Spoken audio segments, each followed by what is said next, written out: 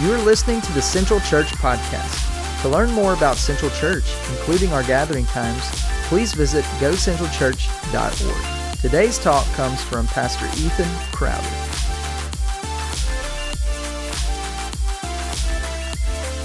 Go and meet me in Luke chapter 19 is where we are going to be this morning.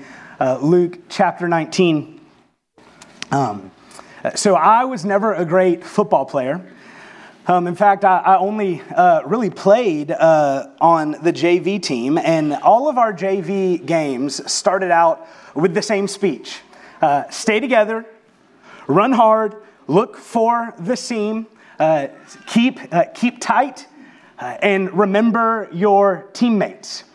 Now, you might think that pep talk was for on the sideline for the opening drive. Or you might think that pep talk was as we were about to score the first touchdown. But that pep talk was actually so that we wouldn't trip over one another as we ran through the banner that the cheerleaders had, right? You've seen those videos, I'm sure, of the football team running through the banner and them all tripping themselves. And you're probably thinking, well, I bet that team didn't win very many games. And you would be absolutely correct, right?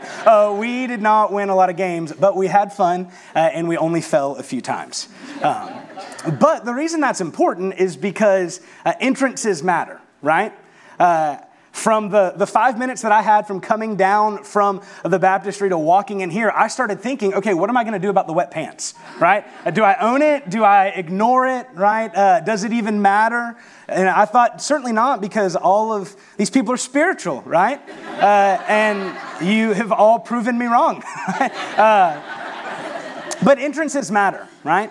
It matters the way that we run onto the field, right? It matters the way that the candidate walks into the job interview.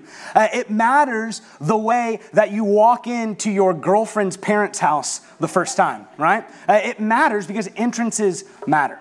And so this morning, we're going to look here at Luke 19, and we're going to look at the triumphal entry. We're going to look at the beginning of Holy Week. We're going to look at Jesus entering Jerusalem for the last time. And so when Casey was doing the announcements earlier, he said, hey, we're celebrating Palm Sunday. This is the Sunday that historically, throughout the church calendar, we have set aside to recognize and to celebrate that Jesus has come. And so this morning, we're going to look here at Luke 19, and we're going to see that Palm Sunday teaches us an important truth. Palm Sunday teaches us this, that Jesus is an unexpected king who brings peace in an unexpected way. Jesus is an unexpected king who brings peace in an unexpected way. Well, look with me at Luke chapter 19. We're going to start in verse 28, and we're going to read down to verse 40. Let me invite you to stand as we honor the reading of God's perfect and precious word. Here in Luke chapter 19, in verse 28, the Spirit says to us this. And when he had said these things, he went on ahead, going up to Jerusalem. When he drew near to Bethphage and Bethany at the mount that is called Olivet, he sent two of the disciples, saying, go into the village in front of you, where on entering you will find a colt tied on which no one has ever yet sat. Untie it and bring it here. If anyone asks you, why are you untying it? You shall say this, the Lord has need of it. So those who were sent went away and found it just as he had told them. And as they were untying the colt, its owner said to them, why are you untying the colt? And they said, the Lord has need of it. And they brought it to Jesus, and throwing their cloaks on the colt, they set Jesus on it. And as he rode along, they spread their cloaks on the road. And as he was drawing near, already on the way to the Mount of Olives, the whole multitude of his disciples began to rejoice and praise God with a loud voice for all the mighty works that they had seen, saying, blessed is the King who comes in the name of the Lord, peace in heaven and glory in the highest. And some of the Pharisees in the crowd said to him, teacher, rebuke your disciples. And he answered, I tell you, if these were silent, the very stones would cry out. This is God's word. You can be seated. Would you pray with me this morning? Lord, thank you for today. Thank you for your grace and your mercy. Father, thank you that Jesus has come. I thank you that Jesus has died in our place so that we could have life. And we could have life with you. And Father, I pray this morning that as we look at your word, God, that you would show us the kind of peace that Jesus the King brings. It's in his name that we pray. Amen.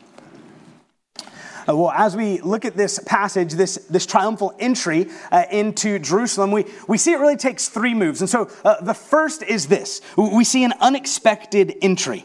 An unexpected entry. Everything about Jesus' ministry is remarkably consistent, yet at the same time, it seems to always be unexpected. Right? Jesus is remarkably consistent in what he does. He's remarkably consistent in what he teaches. He's remarkably consistent in what he says. He's remarkably consistent in the way he acts. And yet, as we read through the Gospels, we're constantly finding him doing things that maybe we don't always expect. Maybe they come at us in a way that we don't see coming, or in a way that we wouldn't predict. And so this triumphal entry is the same way. So where we pick up here in the Gospel of Luke, Jesus has just finished telling a parable. It's the parable of the 10 minas. And we get this idea in the passage, the way that there's not even a transition statement. He finishes the parable, and then in verse 28 it says, and when he said these things, he went on ahead, going up to Jerusalem. He said these things, he finishes his teaching, and then he just walks. He goes because he has got to get to Jerusalem. Now, if we were to go back and we were to look at Luke chapter 9, and we were to look at verse 51 there, what we would read is Luke gives us kind of this narrator's perspective, and he says that Jesus set his face to Jerusalem. That Jesus had determined, Jesus had decided that he was going to go, he was going to get to Jerusalem. Now, why does that matter? Why is that important? Because Jesus knew that it was in Jerusalem where he would be murdered. It was in Jerusalem where he would be crucified. And so in Luke 9, he says that he's got to set his face to Jerusalem. Jesus doesn't go to Jerusalem in fear. Jesus doesn't go to Jerusalem trying to figure out another way. Jesus doesn't go to Jerusalem kicking and screaming. No, Jesus goes to Jerusalem with purpose, with intention.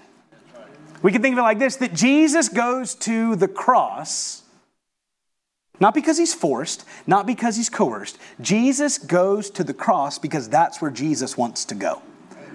And so here in Luke 19, we have the beginning of this scene, the beginning of this picture, the beginning of the last week of the life of Jesus.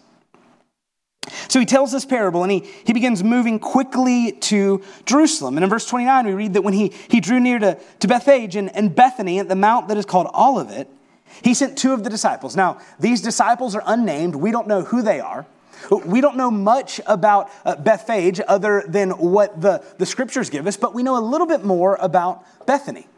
If you remember back, if you were to flip over to the Gospel of John and look at John chapter 11, well, then you would see there in John chapter 11 that Bethany is where Lazarus lived. And Bethany isn't just where Lazarus lived, but it's also where he died. And it's not just where he died, but it's also where Jesus rose him from the grave after 4 days. And so Bethany is not an unknown place. It's not a place that Jesus hasn't been before. He's familiar with this community. He's familiar with this village. And so he tells these two unnamed disciples to go into the village. Now, Bethany is about 2 miles from Jerusalem. And he tells them, go into the village, and in the village you'll find a colt. You'll find a young donkey that has never been ridden. Now, some commentators, they want to argue back and forth. Did Jesus prearrange this colt? Did Jesus prearrange that this donkey would be there? Or did Jesus know the donkey was going to be there, and Jesus knew whose donkey it was, and Jesus knew exactly how to get this donkey? Was it a divine prediction, or did Jesus plan it? Well, I've got to say that Jesus planned it because Jesus is divine, right? That it's a divine prediction because Jesus said, hey, there's going to be a donkey there. And that donkey is going to belong to someone, and you're going to tell that person, the Lord has need of the donkey, the Lord has need of the colt, and the person's not going to argue with you. The person's not going to fight with you. The person's going to say, okay, take it. Right? You can have it. Now, Jesus isn't asking for this colt because he's tired. He's not asking for this colt because he wants something to ride, and a colt sounds like it might be stylish or it might be fun. No, just like with everything else Jesus does, there's an intention behind it, right? There's a reason why Jesus wants the colt. There's two reasons. So first, he's identifying with the kings of Israel. So it was common practice, if you know your Old Testament, you read your Old Testament, it was common practice that when the kings of Israel were anointed as king, they would ride into the city on a donkey. So if you go to 1 Kings chapter 1 and verse 33, there's where Solomon is anointed as king. And Solomon doesn't come in on a horse, he rides in on a donkey because that was the habit, that was the custom of Israel. And so when Jesus rides into Jerusalem on the colt, on the donkey, he's not riding in because that was all that was available. No, Jesus is making a statement. Right? He's making a statement. He's telling the city, he's telling all of those who are gathered there for Passover, he's telling everyone who understands that the king is here. Right? That the king has come. And so he's identifying with the kings of Israel, but then he's also contrasting himself with the kings of the world. He was common practice at the time that when a new king, when a conquering king would enter the city, when he would enter the capital, that he would ride in on a war horse. He would ride in on his noble steed, and that riding in on the horse was a declaration that he had taken the territory. He had taken the city. He had taken the kingdom. Now, what we see in Revelation 19 is that there's coming a day when Jesus is riding in on a horse. Right? There's coming a day when Jesus returns on a white horse, and on his leg it says the King of Kings and the Lord of Lords, and that he's coming to rule and to reign. But Jesus rides in on the donkey here as the king to show that his kingdom is not like the kingdoms of the world. See, we know that the Jews, they were looking for a political king, right? They were looking for a political Messiah. Their hope was in a ruler. Their hope was in a warrior who would come and who would free them from the oppression of the Romans. They were looking in many ways for Moses. They were looking for a kind of Moses who wasn't going to lead them out of the land, but was going to retake the land that was rightfully theirs.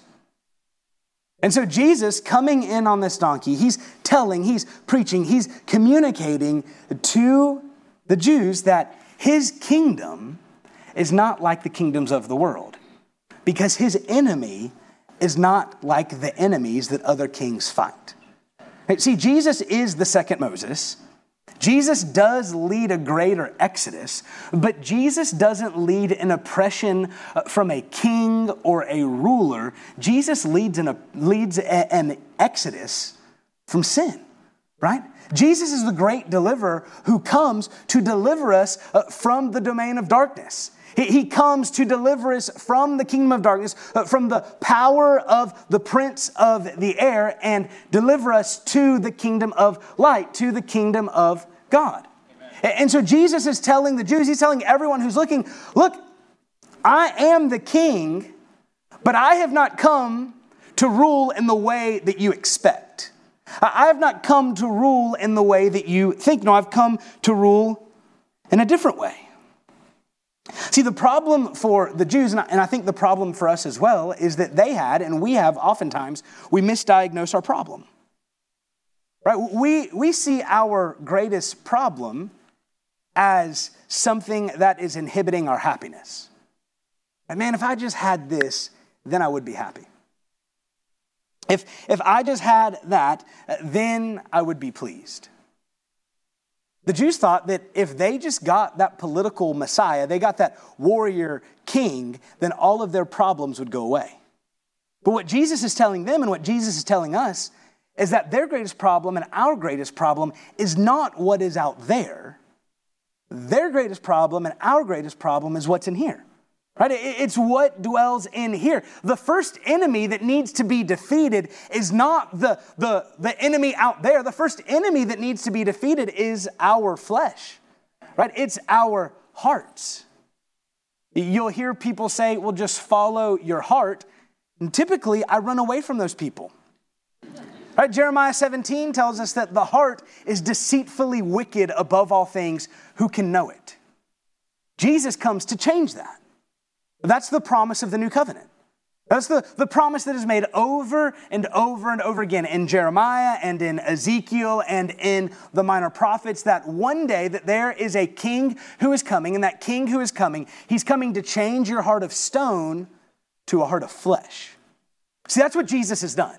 That's the battle that Jesus has waged, which I believe is a far greater battle than defeating a king. It's a far greater battle than winning a war. No, it's a battle for eternity, right? It's a battle for a soul. And so Jesus has come, and he's come as the second Moses to lead a better exodus. But the better exodus is not an exodus from Rome, it's an exodus from us. Right? It's an exodus of the heart. And so as we look at this passage, we have this unexpected entry, but next we see this unexpected response. Everything about this scene, everything about this passage is unexpected. From the way Jesus enters, the response of the people, even the way that Jesus ends this passage, everything about it is unexpected. And as we look here at the response of the people, it's almost like suddenly the light flips on.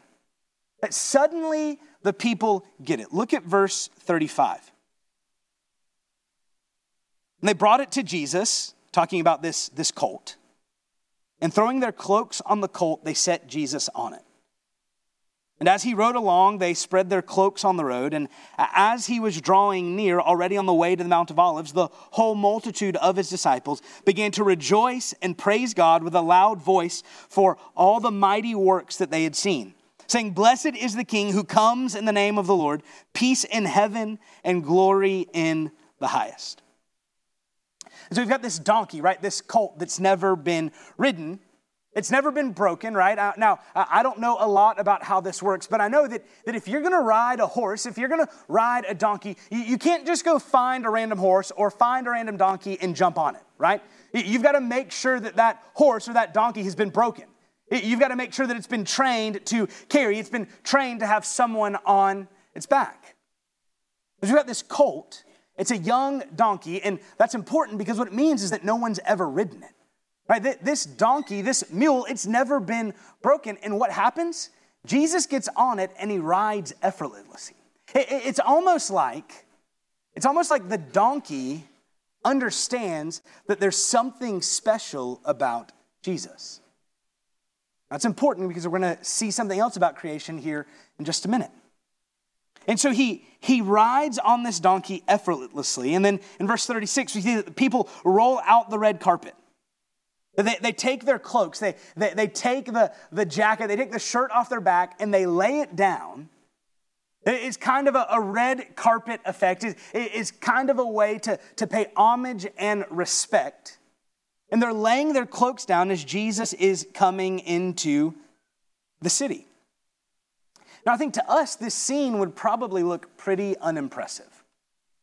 You've got Jesus on a young donkey, and he's got people around him, and they're laying their shirts down. They're laying their cloaks down so that he can ride along. But something's being communicated here, right? That the king is entering his city, and this unexpected king, that he's coming in an unexpected way. This is really kind of a picture of the kingdom, right? The kingdom of God isn't about pomp and power and prestige. The kingdom of God is about the people of God laying it all down and worshiping the Son of God, right? The kingdom of God doesn't come the way that the Jews would expect. The kingdom of God, maybe it didn't even come the way we would expect, right? If I were planning the way that God's Son was going to come, I wouldn't have planned it probably for him to be born of a virgin in a barn. I probably wouldn't have planned it so that he has nowhere to lay his head. I probably wouldn't have planned it so that he rides in on a donkey. Instead, I probably would have planned it with pomp and with circumstance and with power and with armies and with all of that. And in the coming of Jesus, we see that he doesn't need any of it, right? That he is no less the king. In fact, he's showing that his kingdom is even greater because he doesn't need the help of everyone else because he's powerful enough. Right? He is the king who can handle it all. He's the king who doesn't need to be served by armies. He's the king who doesn't need to be served by other people. He's the king who comes to serve his people. And so in verse 37, we see this large number, this multitude of people rejoicing over what God has done in Jesus. It's almost as if the people, they couldn't contain it any longer. Right? They couldn't hold it in. Look at verse 37.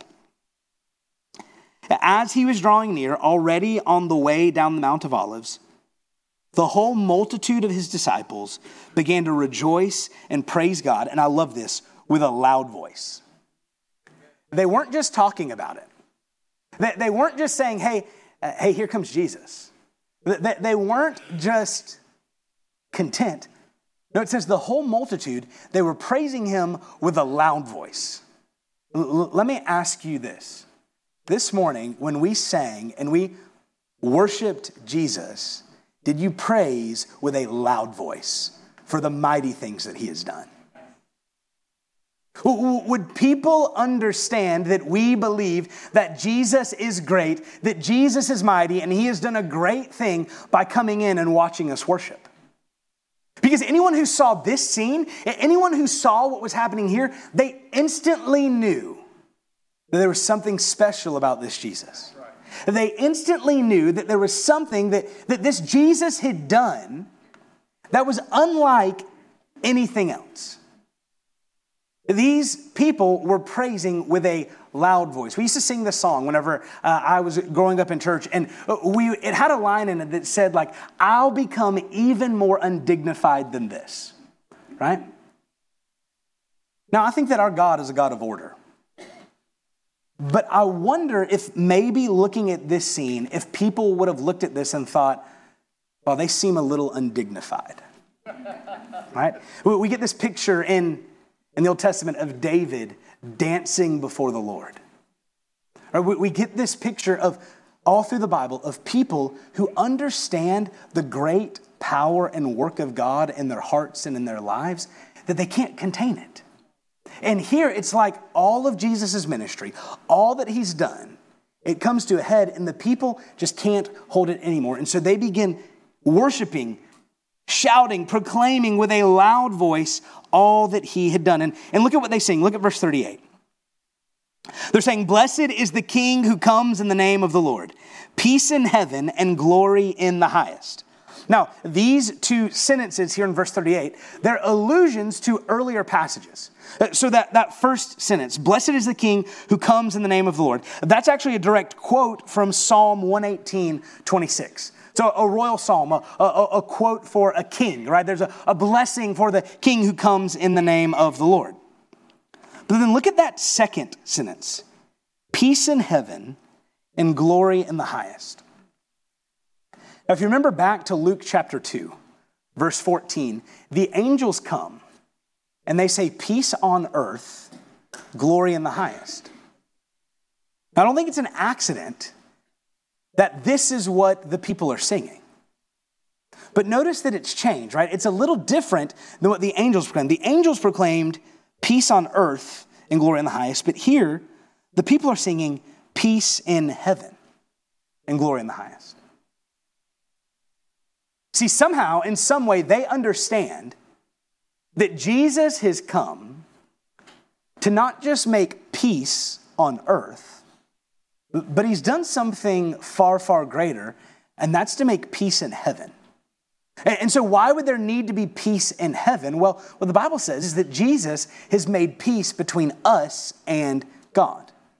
And so the people, they're proclaiming, they're singing, they're shouting that this Jesus, this King who's come in this unexpected way, he didn't just come to bring peace on earth, right? He didn't come to just free the Jews from their oppressors. No, he came first and foremost to bring peace in heaven.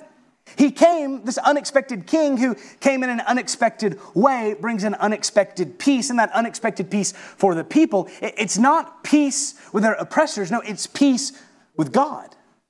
Because they had been separated from God, they understood that their sin had separated them from God, that there was something that needed to be overcome, and that Jesus is the one, he's the only one who can do that. And so I wonder if we see this as Jesus' greatest gift. Do we see Jesus' greatest gift as peace in heaven? Or do we see Jesus' greatest gift as what he can do for me right now? See, I think we're tempted to want to treat Jesus as kind of our divine butler. That, hey, whenever I need him, I'll pray. Or maybe I'll pray every day, but my prayers are going to get serious when suddenly life is hard. Or when suddenly I have this happening at work, or I have this happening at home, or I have this happening in my neighborhood, or this is happening in the world. See, we're tempted to view Jesus as this divine butler, but what we've got to understand is that Jesus isn't some kind of God in our pocket that we pull out when we need. He's the Savior King of the world, right? Jesus, first and foremost, he primarily came to make peace between us and God. He came to defeat sin and to defeat darkness and to defeat death. It's because of what Jesus will do on the cross that we'll see later here in the Gospel of Luke. It's because of that these people are worshiping him, they're praising him, and they don't really understand all of it, right? They have no idea what's coming, but they understand that somehow, in some way, this Jesus, he's going to make everything right. He's going to bring peace in heaven. And so because of that, we're going to give him glory. So we have this unexpected response, but finally we see the unexpected reaction. Look at verse 39. And some of the Pharisees in the crowd said to him, "Teacher, rebuke your disciples." He answered, "I tell you, if these, being the disciples, were silent, the very stones would cry out." See, people rarely react to the news that Jesus is King, that Jesus is Savior, that Jesus is Lord. They rarely react in ways that we would expect. So here in verse 39, we see once again, the Pharisees don't get it. They want to squelch the joy of the people, right? They've missed the entire point of Jesus coming. They say, "Teacher, rebuke your disciples. Tell them to quiet down. Tell them to stop," because they knew what this meant. They knew that if the people were singing this about Jesus, if the people were this excited about Jesus, if they were worshiping him in a loud voice, they were praising him with a loud voice because of all that he had done, then they understood that the people think that Jesus is the Messiah. And so they say, "Jesus, teacher, you need to quiet down your people. You need to quiet down your disciples." So the Pharisees, they had two problems with Jesus. One, we've seen this over the last couple of weeks. He threatened their power, right? He threatened their influence. He threatened their income. But there's a second problem that they had with Jesus, and it's this.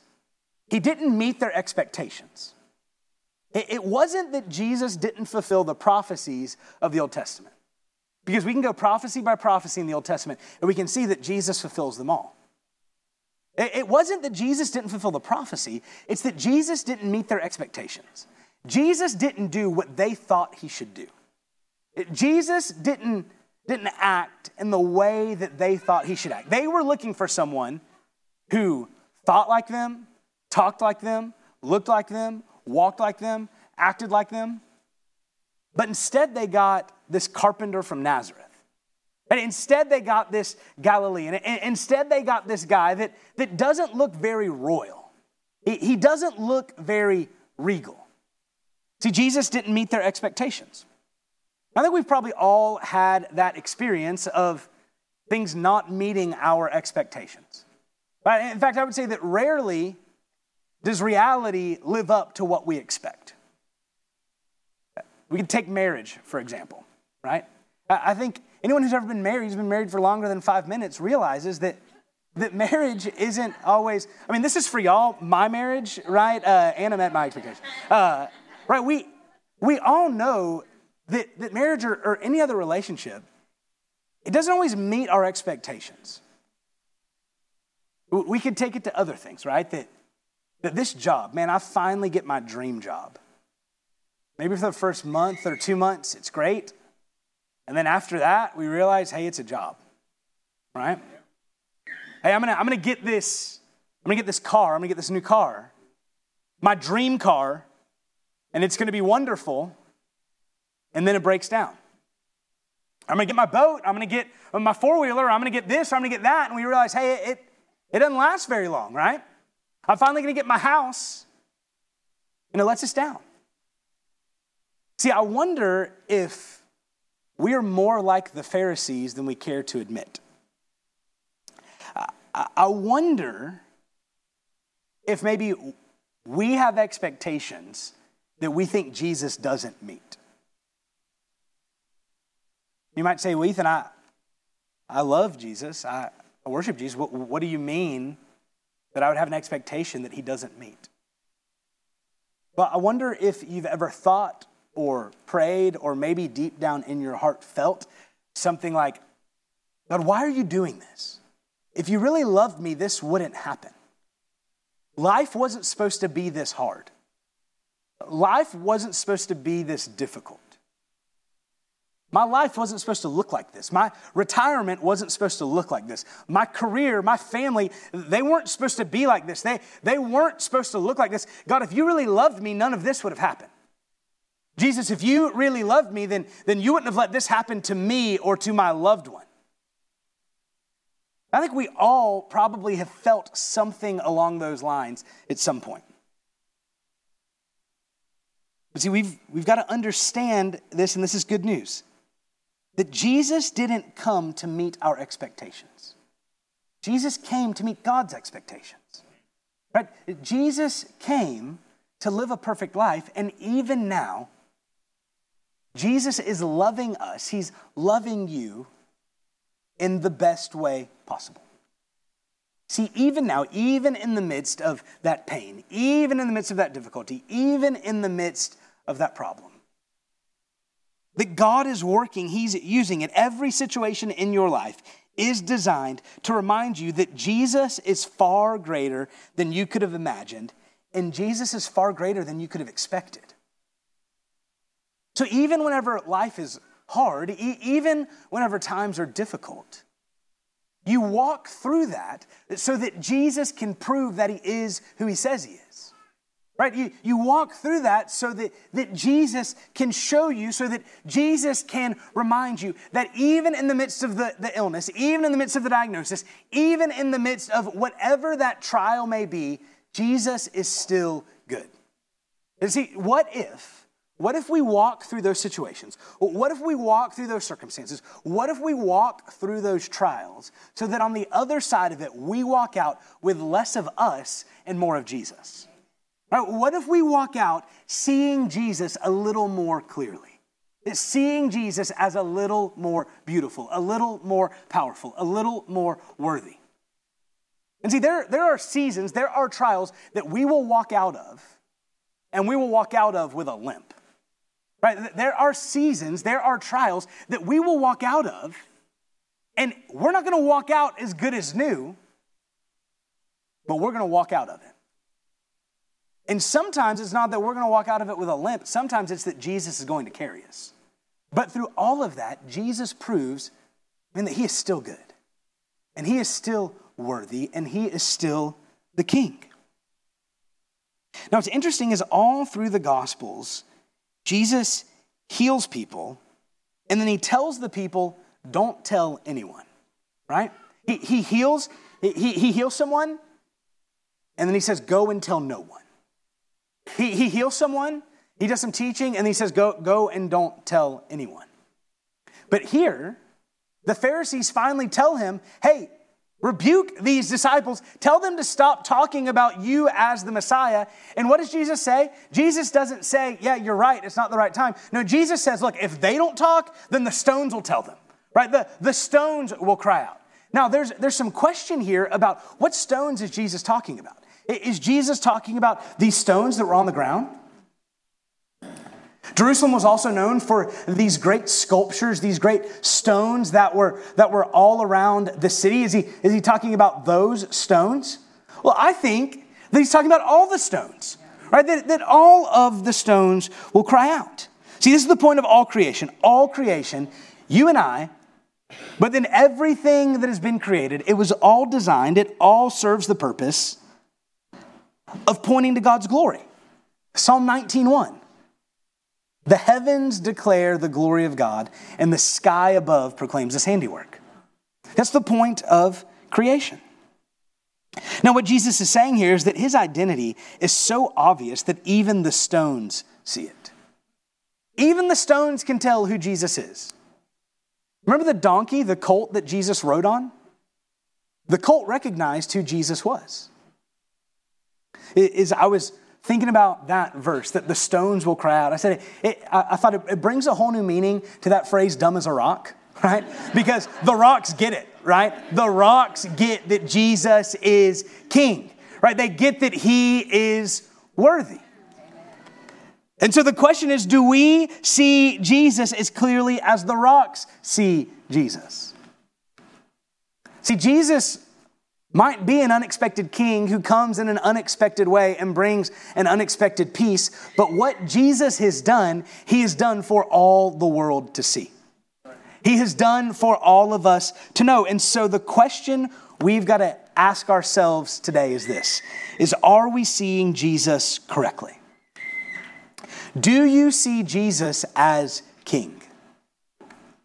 Is Jesus the Lord of your life? And this is a question that I'm asking to believers. This is a question that I'm asking to those who maybe you're like me, you've trusted Christ. Does your life tell the story that Jesus is king, or does your life tell the story that you are king? Does your life tell the story that Jesus is sovereign, Jesus is supreme, that Jesus is worthy? Or does your life tell the story that Jesus is worthy, but he's not worthy enough? Does your life tell the story that Jesus is worthy, but he's not as worthy as you? See, what this passage is doing is it's calling us to see Jesus clearly. It's calling us to see Jesus correctly and then respond in the right way.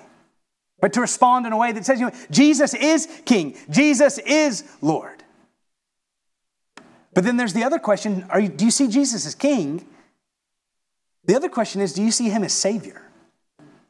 So maybe you're on the other side of that coin, that maybe you've yet to trust Jesus. Maybe you've yet to give your heart and your life to Jesus. Well, what this passage is calling us to, what it's calling you today, is to see Jesus as Savior. And to not just see him as Savior, but to trust him as Savior. To trust that he's the one, he's the only one who can bring peace in heaven. See, you can't do it. You can't make peace in heaven. You can't try hard enough. You can't work hard enough. You can't come to church enough. You can't give enough. You can't pray enough. See, at the end of the day, if it's all about you, then everything you do is tainted by your sin, and that doesn't do anything to make your standing before God any better. But in the coming of Jesus the King, in the coming of the Messiah, what we have is we have the perfect Holy One of Israel, the perfect, spotless, sinless Son of God. He's come to earth. He's lived a perfect life. And he's died in our place so that we who are imperfect, we who are unrighteous, can be made righteous. That we can be made like him. Paul says that he who knew no sin became sin so that we might become the righteousness of God. See, that's what happened on the cross. Jesus, who had never tasted sin, became sin so that we could be made righteous. so that we could be made perfect, so that we could be made right with the Father, so that we could stand before God forgiven and loved and accepted. And so if you've never done that, if you've never trusted Jesus to be your Savior, well, then we want to invite you to do that today. We want to invite you to trust Him. We talked about seeing Jesus as King. Maybe you'd say, Ethan, I've trusted Jesus. Well, the first step to trusting Jesus as King is exactly what Landon did this morning. Right? It's following Him in baptism. And so maybe you'd say, Ethan, look, my next step, I need to be baptized. I need to follow Jesus in baptism. Well, hey, we would love to celebrate with you, right?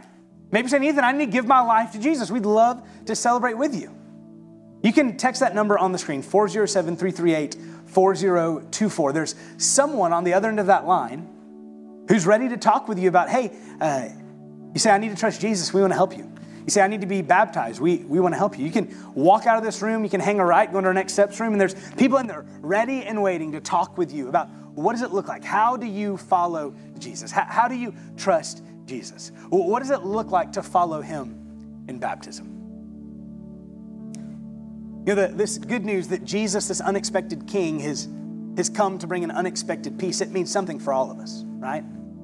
We talk about how Christmas changes everything. Well, the reason Christmas changes everything is because Easter is true and Easter changes everything, right? The resurrection changes everything. And so what this passage is doing is it's calling us to inspect our lives and to see, all right, where am I not trusting Jesus as King? Where am I not trusting Jesus as Lord? Where am I not trusting Jesus as Savior? And I'm going to give that to Him, right? I'm going to turn that over to Him.